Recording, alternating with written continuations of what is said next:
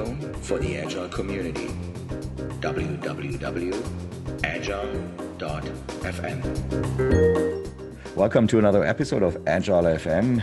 Today I have an author, educator, engineer, entrepreneur, product designer, manager, professor, musician, author, all in one here in one episode of Agile FM. I'm talking to Adam Brous, who just goes by Brous, San Francisco based. You can reach him at Adam Brous, no dashes, no blanks or anything in between.com.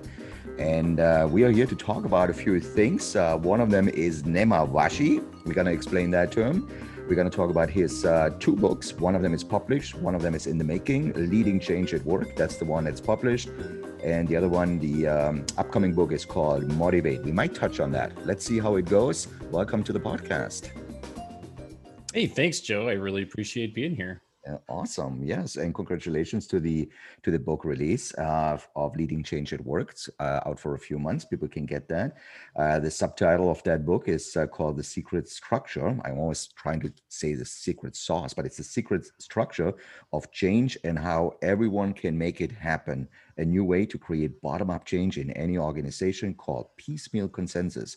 How do these two things fit together? Piecemeal consensus and Nemawashi. Why don't you give our listeners here right now a little bit of context? Sure. So Nemawashi is a Japanese word, and it was invented in about this. Actually, it wasn't invented. It's an actual phrase in Japanese. I did some interviewing with some Japanese people and said, "What does Nemawashi really mean?" But what it means in business is and to agile and to lean is it's a strategy for making change. So it's essentially the lean strategy of making change. And I translate it as piecemeal consensus. So that's kind of my translation of it. In the past, it's been translated as consensus or kind of seeing eye to eye, or it can even have a sense of kind of backroom deals. That's actually kind of the if you say it in Japanese, it kind of means like almost like back channeling, but it's very common. It's not. It has a sort of nefarious sound, but it actually is very, very common and acceptable to do. It's part of the Toyota production system, right? It's an integral part. That's right. So I was really fascinated to find, well, maybe I can tell the story of how I kind of came up with this idea in this sort of book. And then I was encouraged by my peers to write it up. They said, that's such an interesting story. And like, that's such a great theory. You should write about this. This should really be something you focus on. Mm-hmm. And so I took it upon myself to write it. I was working at a company called Epic, which is the leading software for healthcare records, electronic medical records company. And it's based in Madison, Wisconsin. Shout out to Madison. That's my hometown. Mm-hmm. And so I was living and working there for Epic, and it's a large company. It's always listed as one of the best companies to work for because it's kind of got these quirky office buildings and it's got these sort of fun perks for the employees. So I was working in the Dungeons and Dragons themed building. So I was living in an elven forest and working in my office there in an elven forest. It was quite fun. And my friend and I, who were kind of little intrapreneurs, right? We were kind of entrepreneurs inside the company, and we were always thinking of new ideas. He was working in HR, and he actually used the Epic system as a new HR system. So instead of he took the patient records and he turned them into candidate records, and they were doing all their HR through the Epic system, which was like this fantastic, just brilliant thing. And he got that launched, and we would have these little idea jams, like I think a lot of people have, where if you're kind of an entrepreneur, you might have your pal that you're kind of saying, hey, what can we do to make this company better? And I had this idea that it would be great to launch a question and answer platform, much like I was becoming a software engineer at that point while I was working full-time as a consultant. And there's a website called stackoverflow.com that all engineers and probably all PMs know. Yeah. And I was like, well, why don't we have this for the questions about the electronic medical record? Every day, clients ask me these questions and I've heard them 100 times. What if they could just find the answers on this? Then I could focus on other things, or, it could be better for the company, better for healthcare, which is ultimately better for patients, right? Because it's cheaper and better for everybody. so I said, let's launch this thing. So we made every mistake in the book in retrospect. Mm-hmm. And we did exactly what I think a lot of people do, which is we went and tried to ask permission. Yeah. Can we get permission? So we went to managers, we went to different sort of bossy sort of type higher up people than us. And we said, can we do this? Can we do this? Can we do this? And of course we got all kinds of different answers, most of which were very encouraging, but then gave us a bit of the runaround, right? So I name these things in the book. So one, we basically encountered what's called permission paralysis. Yes. We kept on asking permission and we didn't move forward at all because we kept asking for permission. And then the bosses, they did what we called yes to death. They yesed us to death. So they just kept saying, yes, you're great. This is great. You're so smart. You're so great.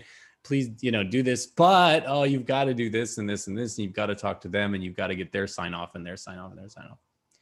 Anyways, long story short, eventually we just did it. We just created it and we launched it. We didn't ask it. We just stopped asking permission and we just made it. And then we had to, but then it was just sitting on a server and we needed to get people onto it. Mm-hmm. So we actually started to have to do almost like an internal marketing kind of growth, word of mouth kind of viral campaign inside the company. It was quite a kind of exciting ride. And to this day, it's one of the most proudest things I've ever done was I launched and it successfully grew to being used by everyone in the company. Right. And it was never sanctioned or announced by any kind of higher up person. It just organically grew inside the company. And to this day, I can say to Epic employees, oh yeah, I built Beetlejuice. Yeah. And they go like, what? I thought an engineer built that, right? Like the mythology of who actually built it has kind of been forgotten to the sands of time. Awesome. But when I started to tell this story more and more, I realized what we had done was really different from what a lot of people try to do when they're trying to make a change. Because we stopped going and asking permission and we started to just take action, it really created this different strategy. So I started to write that up. I started to teach that in my courses. Okay. And then I started to research more seriously. What is this? And who else has done it this way? And that's when I came across the Toyota Way and the Toyota Production System, and especially a tiny, tiny chapter in that system, which is this Nemawashi. And I said, oh my gosh, this tiny kind of forgotten sort of sideline thing that's actually critical for doing lean and agile properly. Yeah. And it's been kind of ignored and forgotten. This is what I did. This is what me and my friend Nico did. So that was an exciting moment to kind of realize a kind of kinship across thousands of miles, and decades of years and across industries, from software back to kind of a lean manufacturing. That was a really cool moment to do that research and find that. But that's also like, isn't it a great moment if you read something and then you hit that section? It's like, this is exactly what we did. So the confidence in the book at that point must be going through the roof, right? You're like, this is exactly what we did. And it also tells you that you're onto something like very similar to the patterns movement we have like in Agile, etc. Right? Where it's like, this is a proven thing. I can talk from my own experience that this is what we did and it works. It's not a theoretical concept. But why do you think Nemawashi, or as you call it, like the piecemeal consensus, is so unlocks so much potential in organizations out there, the ones that are using it? Why do they see once they do it, like what you did, right, in a similar fashion, and why do they hold on to it? A lot of Silicon Valley companies are using it. They are, and actually, what's interesting and kind of funny is they're using it without knowing what it is, and so there's this weird kind of spectrum of people and companies using it and not using it, and none of them know that it exists really. There's very few people who know Nemawashi, and then if they do know it, they know it as a kind of weird Japanese thing. They don't know it as actually something you can use today to make change very rapidly and very peaceably inside your company. So it's a very sort of peaceful kind of. It's not like a kind of conflict. It's not a conflict based change system. It's a very harmonious based change system. I mean, partly you might say, well, it's because it was invented by Japanese people and their culture values, harmony and there is a hierarchy to their companies and to their work. but they're able to change within the hierarchy, which is kind of the exciting thing. So I wasn't really satisfied to just say, hey, this works. Believe me, I promise you. So in the book, I go into the actual mechanics of why Nemawashi works. Why does it work to build a piecemeal consensus out of one-on-one conversations with a lot of different people? That's kind of the way Nemawashi works. One-on-one conversations instead of a big meeting where you present what we're going to do, right? Instead of going off to your offsite for 3 days, deciding what would be strategically best, and then coming back triumphantly and telling everyone what we're going to do, which is kind of the main way that change happens in a company. Instead of that, instead, you stay in the office. You don't go into your offsite. You stay in the office and you talk one-on-one with a lot of people. And you say, what's our biggest challenge? What do you think we could do? What do you think of this idea? What do you think of that idea? To one-on-one, little one-on-one conversations. They don't have to be long. They can be 15 minutes long. You get a lot of information. And as you're doing that, you're getting information and building consensus at the same time. So you're actually building the solution. I mean, you might already have a pretty good idea what the solution is already, but you're coming in open-minded to those conversations. You're getting more information.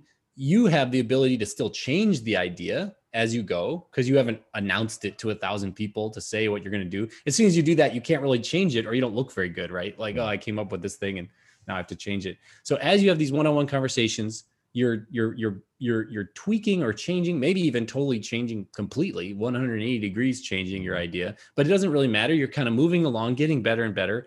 And every time you have a conversation with someone, that person becomes an ally to your idea. They go like, wow, I had to really give my buy-in or my input. Therefore, I have a lot of buy-in. Yeah. So it's this kind of one by one. And people might say, well, how can you do one by one? That's too much time. That's too expensive in terms of my time or in terms of the time of the company. Well, it's not actually true, because if you have an hour-long presentation to present your new idea to 100 people, right? Then that takes an hour times 100 plus you. That's 101 hours, right? But if you build this Nemawashi consensus by having 10, 15-minute conversations with 100 people, and it's just you and one other person, that's 30 minutes times 100. That's only 30, right? Right, and it's also it's only expensive on you only, right? Not necessarily on all the other participants, right? So on the whole company, right? And you can delegate Nemawashi to someone else. So you can say, hey, we're a team and I'm the executive. Your job is to go through these Nemawashi conversations. So it doesn't even have to take, if you're a leader, if you're a real executive level. The cool thing about this is it works for anybody. You can be the guy in the mailroom, or you can be the CEO, and you can use Nemawashi to the advantage of yourself and to the advantage of the company and to the profit margin. It's a really quite a tremendous gains of time and money and you see it in Toyota. I think Toyota is probably the best place to see this ability to change using Nemawashi. So this would be an example of how Nemawashi would scale, because that would have been my next question to you, right? So I can see that on a small scale. I could get involved. I might learn a lot in these Nemawashis myself about my solution. I might actually shape the solutions while I'm going through those 15-minute conversations. But how does it scale? Is it through other people that translate? It's actually built for scale. So it's actually was invented in a huge car company, right? I mean, it was invented in Toyota, and it's actually built for big companies. In a small company, it still works. It still works, and it's still worthwhile doing. But it actually is built for scale. So if you're listening to this and you're thinking maybe I could use Nemawashi, and you work at Philips or Pfizer or something, you can. Like it's built for that size. The way that it scales, to understand it, the way that it scales, I guess the way that it works mechanically, just to understand it, is it works because of social networks. And there's been growing research ever since the 90s about the power of social networks in companies. Right. And you have the kind of hierarchical org chart of your company, which is great. I talk a lot about in the book how hierarchies are fine. And a lot of people kind of want to, especially creative guys like me, generally want to kind of say, oh, hierarchies are bad and don't have hierarchies. Exactly. Hierarchies are great. Yeah. People always want to be doing that. I don't really think that's necessary. Hierarchies are good because they do a different job. Hierarchies are execution. Okay. the creativity aspect or the entrepreneurship or the change aspect actually happens inside the hierarchy through the social networks between the individuals in the hierarchy. Yeah. So that's how Nemawashi works, is instead of trying to operate your innovation inside the hierarchy, which is what most people do, they say, oh, well, if you have a new idea, go talk to your manager. Yeah. It's like, well, managers' jobs, it's kind of hard to ask managers to both be the gatekeepers of innovation or the promoters of innovation and be the executors of the kind of the goals and will of the company. I think that's kind of unfair to managers. I have a soft spot in my heart, especially for frontline managers, because their jobs are very difficult, probably some of the most difficult in the company. And to ask them to then do both those jobs is like, it's like having two masters. It's just nuts. So I say, don't go to your manager. Yeah. Don't go to your manager. Do Nemawashi. Start talking to other people in the company. Start talking to your peers. Start talking to your peers in other departments, right? It's interesting. And then build up through the social networks of the company. Right. It's interesting, right? Because I've never met people in organizations and I looked at the org chart and that was exactly how they ran their business, right?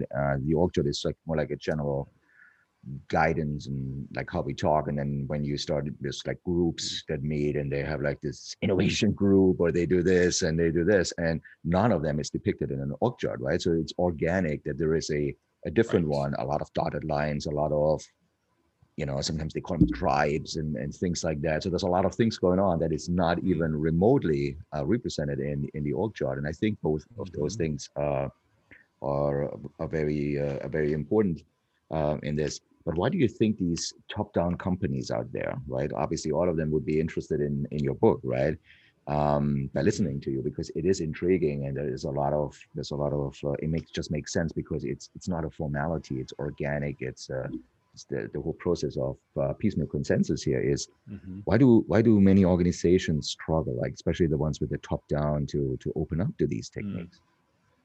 Why is that? Yeah. I mean, why? Well, I think the reason why is because they're presented with a choice that is a false choice. They're told you can either be an extremely efficient, hierarchical, top-down organization, which I will not for 1 second try to deny the efficiency of that system, right? That's why the militaries run that way. That's why businesses that have very clear goals, like an insurance business, like you just take the actuarial tables, you charge the customers, and you file the claims. I mean, it's just, there's not really that much. I mean, you might be able to adopt IT or something, but the business model is not going to really innovate. You really just need efficiency. So the hierarchy and the top down makes a lot of sense. Those people are then told, oh, if you want to innovate, you have to throw out the efficiency of that hierarchy. That's wrong. I think, in my opinion, that's wrong. I think it's important to understand that there's a third way. There's a third way. You don't have to go be what's called a holacracy, right? Where there's no hierarchy and everyone's just kind of like floating around like amoebas in a petri dish. You can still have the hierarchy and you can have all the efficiencies of the hierarchy.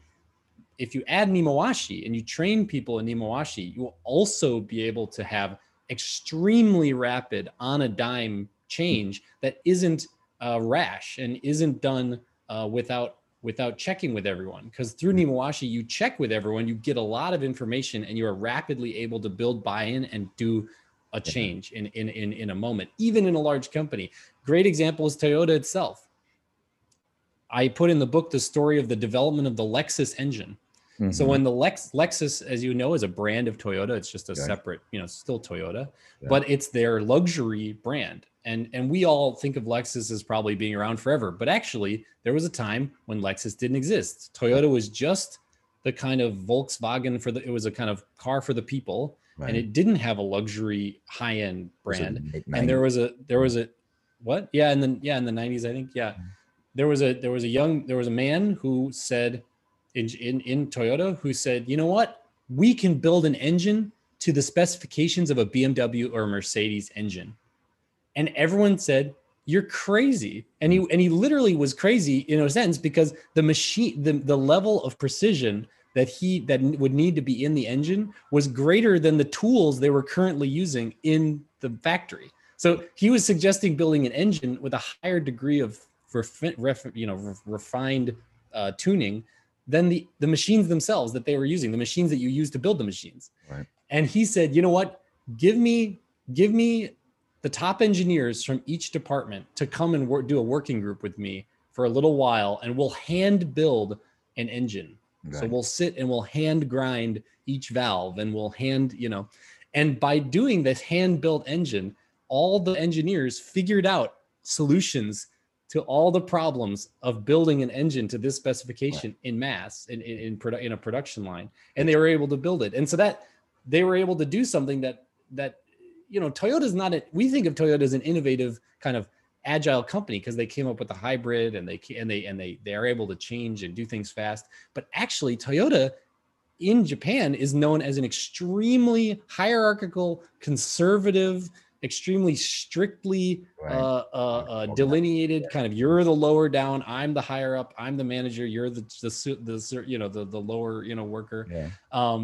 And even with that extraordinarily strict hierarchy and conservatism, I mean, the top leaders of Toyota are not, they're not wearing pink sweaters to their daughter's graduations. They're like wearing black suits and black ties. And, even then that company was able to turn on a dime and continues to be able to make extremely innovative moves because they use Nemawashi, and they say, let's use Nemawashi to get this across the line. Let's use Nemawashi. Let's do that. Yeah. So that is super interesting. We're going to see, obviously, now the automobile industry is in turmoil again, right? So we're going to see what kind of company is going to turn on the dime again, right? Because there are certain changes that disrupt the industry right now. So we're going to monitor those things as well. Now, I want to take you a little bit into your neck of the woods in San Francisco, Silicon Valley. You probably have better insights on, these kind of things, how they're being applied in that region. And we do know that out of the Silicon Valley, there's a lot of innovation coming out. Innovation that is influencing the world, not only the United States. So do you see a relationship between these techniques as well as the rate of innovation, the rate of change? I do. And I think we have to be kind of careful when we talk about there being like a lot of innovation, quote unquote. Yeah. I always like to think of 1910 as actually when there was 1910, the year 1910, as when there was actually a lot of innovation. Right? Because we went from having no planes to having planes, and we went from having no telephones to having telephones, right? These were monumental, total revolutions in people's lives. Today, innovation is, phone plus one, right? iPhone 8, iPhone 9, iPhone 10. It's just phone plus one each year. And, we have this there's this promise of the Internet of Things, but it hasn't really materialized to be something super. I would love to see massive innovation, like to completely transform the way we do healthcare, completely transform the way we do transportation, but we actually are not seeing that really so much. We're really just seeing a kind of, and maybe that'll come with AI, or it'll come with other things. But anyways, there is a relationship between the rate of change though. So for example, Amazon is, I put it as a poster child for Nemawashi in the book.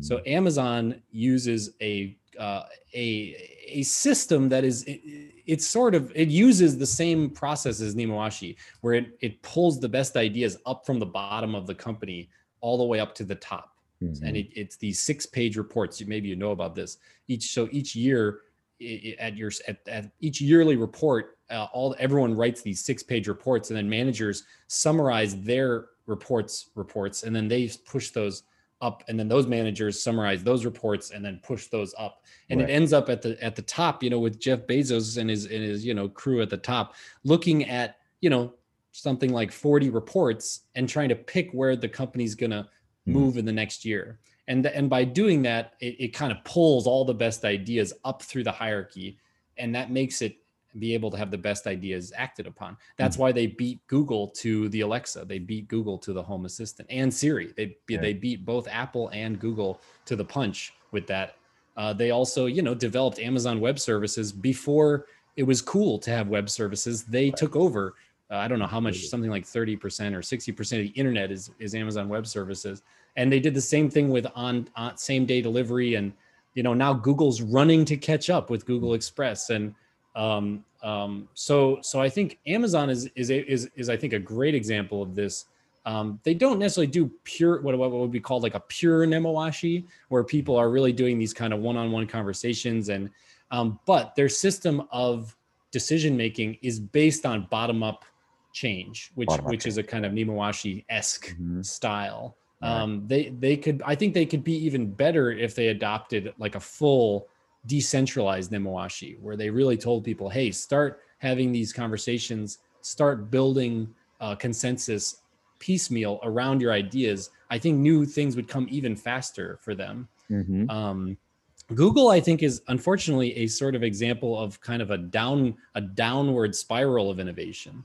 We remember Google back in the day, back maybe when it launched in the first probably 5 or 8 years since when it launched, being extraordinarily innovative.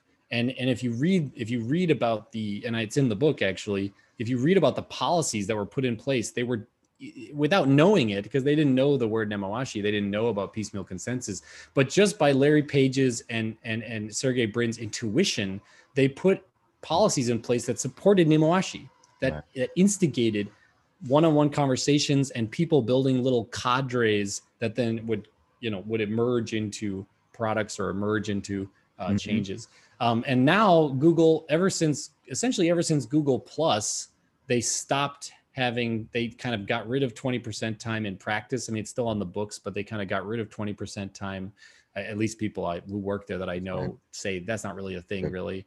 And then ever since really Google X emerged, Google X became, that's where all the innovation happens, which kind of meant, hey, don't do innovation at your desk anymore because Google X is doing it. That's where the weather balloons and the self-chart, which is all cool stuff. But when you go for those moonshots like that, I think when you separate, that's called a skunk works. When you separate out innovation from your company and you say there's a skunk works over here, that kind of gives frontline managers this way to brush off new ideas that people are having. Because they're like, well, this isn't Google X. Like, go do your, go keep making the Google ads better, or go keep making the search better. Don't tell me about your like crazy idea, because this isn't Google X. That's Google X. You'd have to apply to change over to Google X, right? So it kind of separates innovation out of your company. And that's bad. I wouldn't recommend anyone make a skunk works. I would say leave everything happening inside the company and create space inside the company through people's 20% time.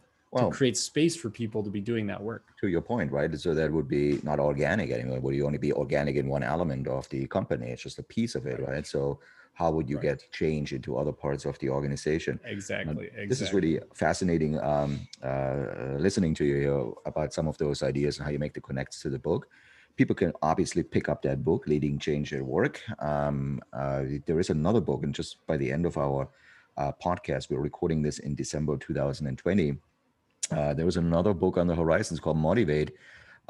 Just to maybe cliffhanger here for people on the listening to this podcast. What is this all about? It's a book, The Science of Unlocking Grit and Success. It's going to come out soon. What can you tell about the book before we close out? Yeah.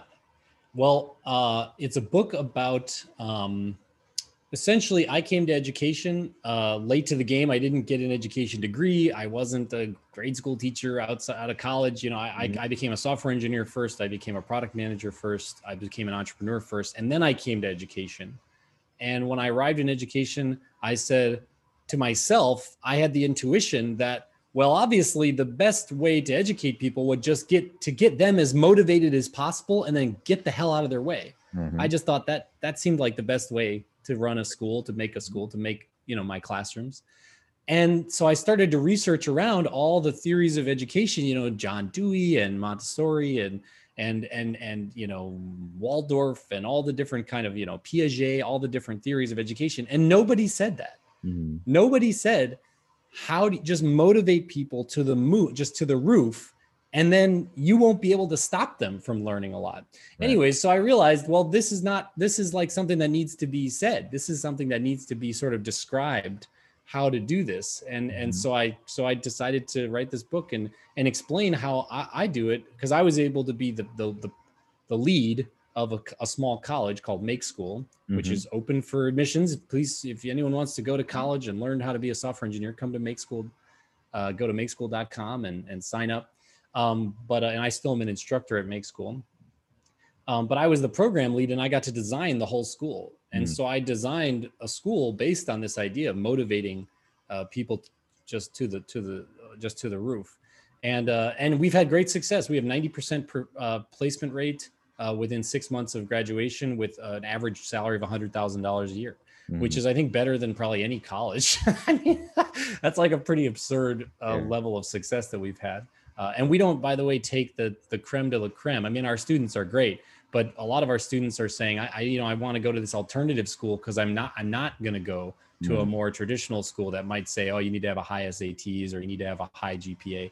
A lot of our students are saying, oh, I don't actually have that high of grades. I don't have that high of SAT. I'll go to this kind of alternative school. And even then we're able to turn them into total rock stars and total slam dunk successes. And I think a lot of that goes back to the structures that I put into the school. So yeah, it's an exciting book. It's coming out probably by, February, March. If you're interested in education or if you're interested in motivating people in a work environment, I think it'll still have a lot to say about that. And especially if you're running a kind of corporate training or a kind of educational thing for your workers, this is a really, really this is a new book. Like, you will not read what I put into the book anywhere else. Yeah. It's really, really a stunner. It's kind of a magnum opus. I've been writing it for a number of years, and it's quite good and fun to read too. Adam, I really think it's the key link you just made to corporate learning. Like, if you're thinking about change is something new, at least for the people involved in the change. And that was the aspect we just talked about, Nemawashi and et cetera, right? But what I really think, and just want to build that bridge, and maybe we can talk about this once the book is out, one more round on Agile FM. I think the real thing is, with change comes education, and how do you motivate through education? And I think there's a great link to corporate learning. So even if your book is about schools, if somebody puts the glasses on and reads through those things in terms of corporate learning, fantastic. So I can't wait to see that. Especially in a knowledge-based work environment. I mean, even most of the work I think a lot of knowledge workers do is learning. You have to learn about your employee, you have to learn about your customers, you have to learn about different industries, you have to learn. And so creating a company that is a highly motivational learning environment is exactly what knowledge-based companies should do. And so, yeah, it does have connections to that as well. But you will have to put on the lenses a little bit. Because unfortunately I feel like I read about how to be a good author and they say, write 3 books about the same genre, and I go, oh, but I have so many, I want to talk about all these different things. Right. So no, that's not your job. That's the job of the reader to put the lens on and read through that. So no, awesome. If you become a fan of my writing, it'll always be something different. I hardly ever go back to the same thing, so it's kind of I kind of keep things fresh. Right.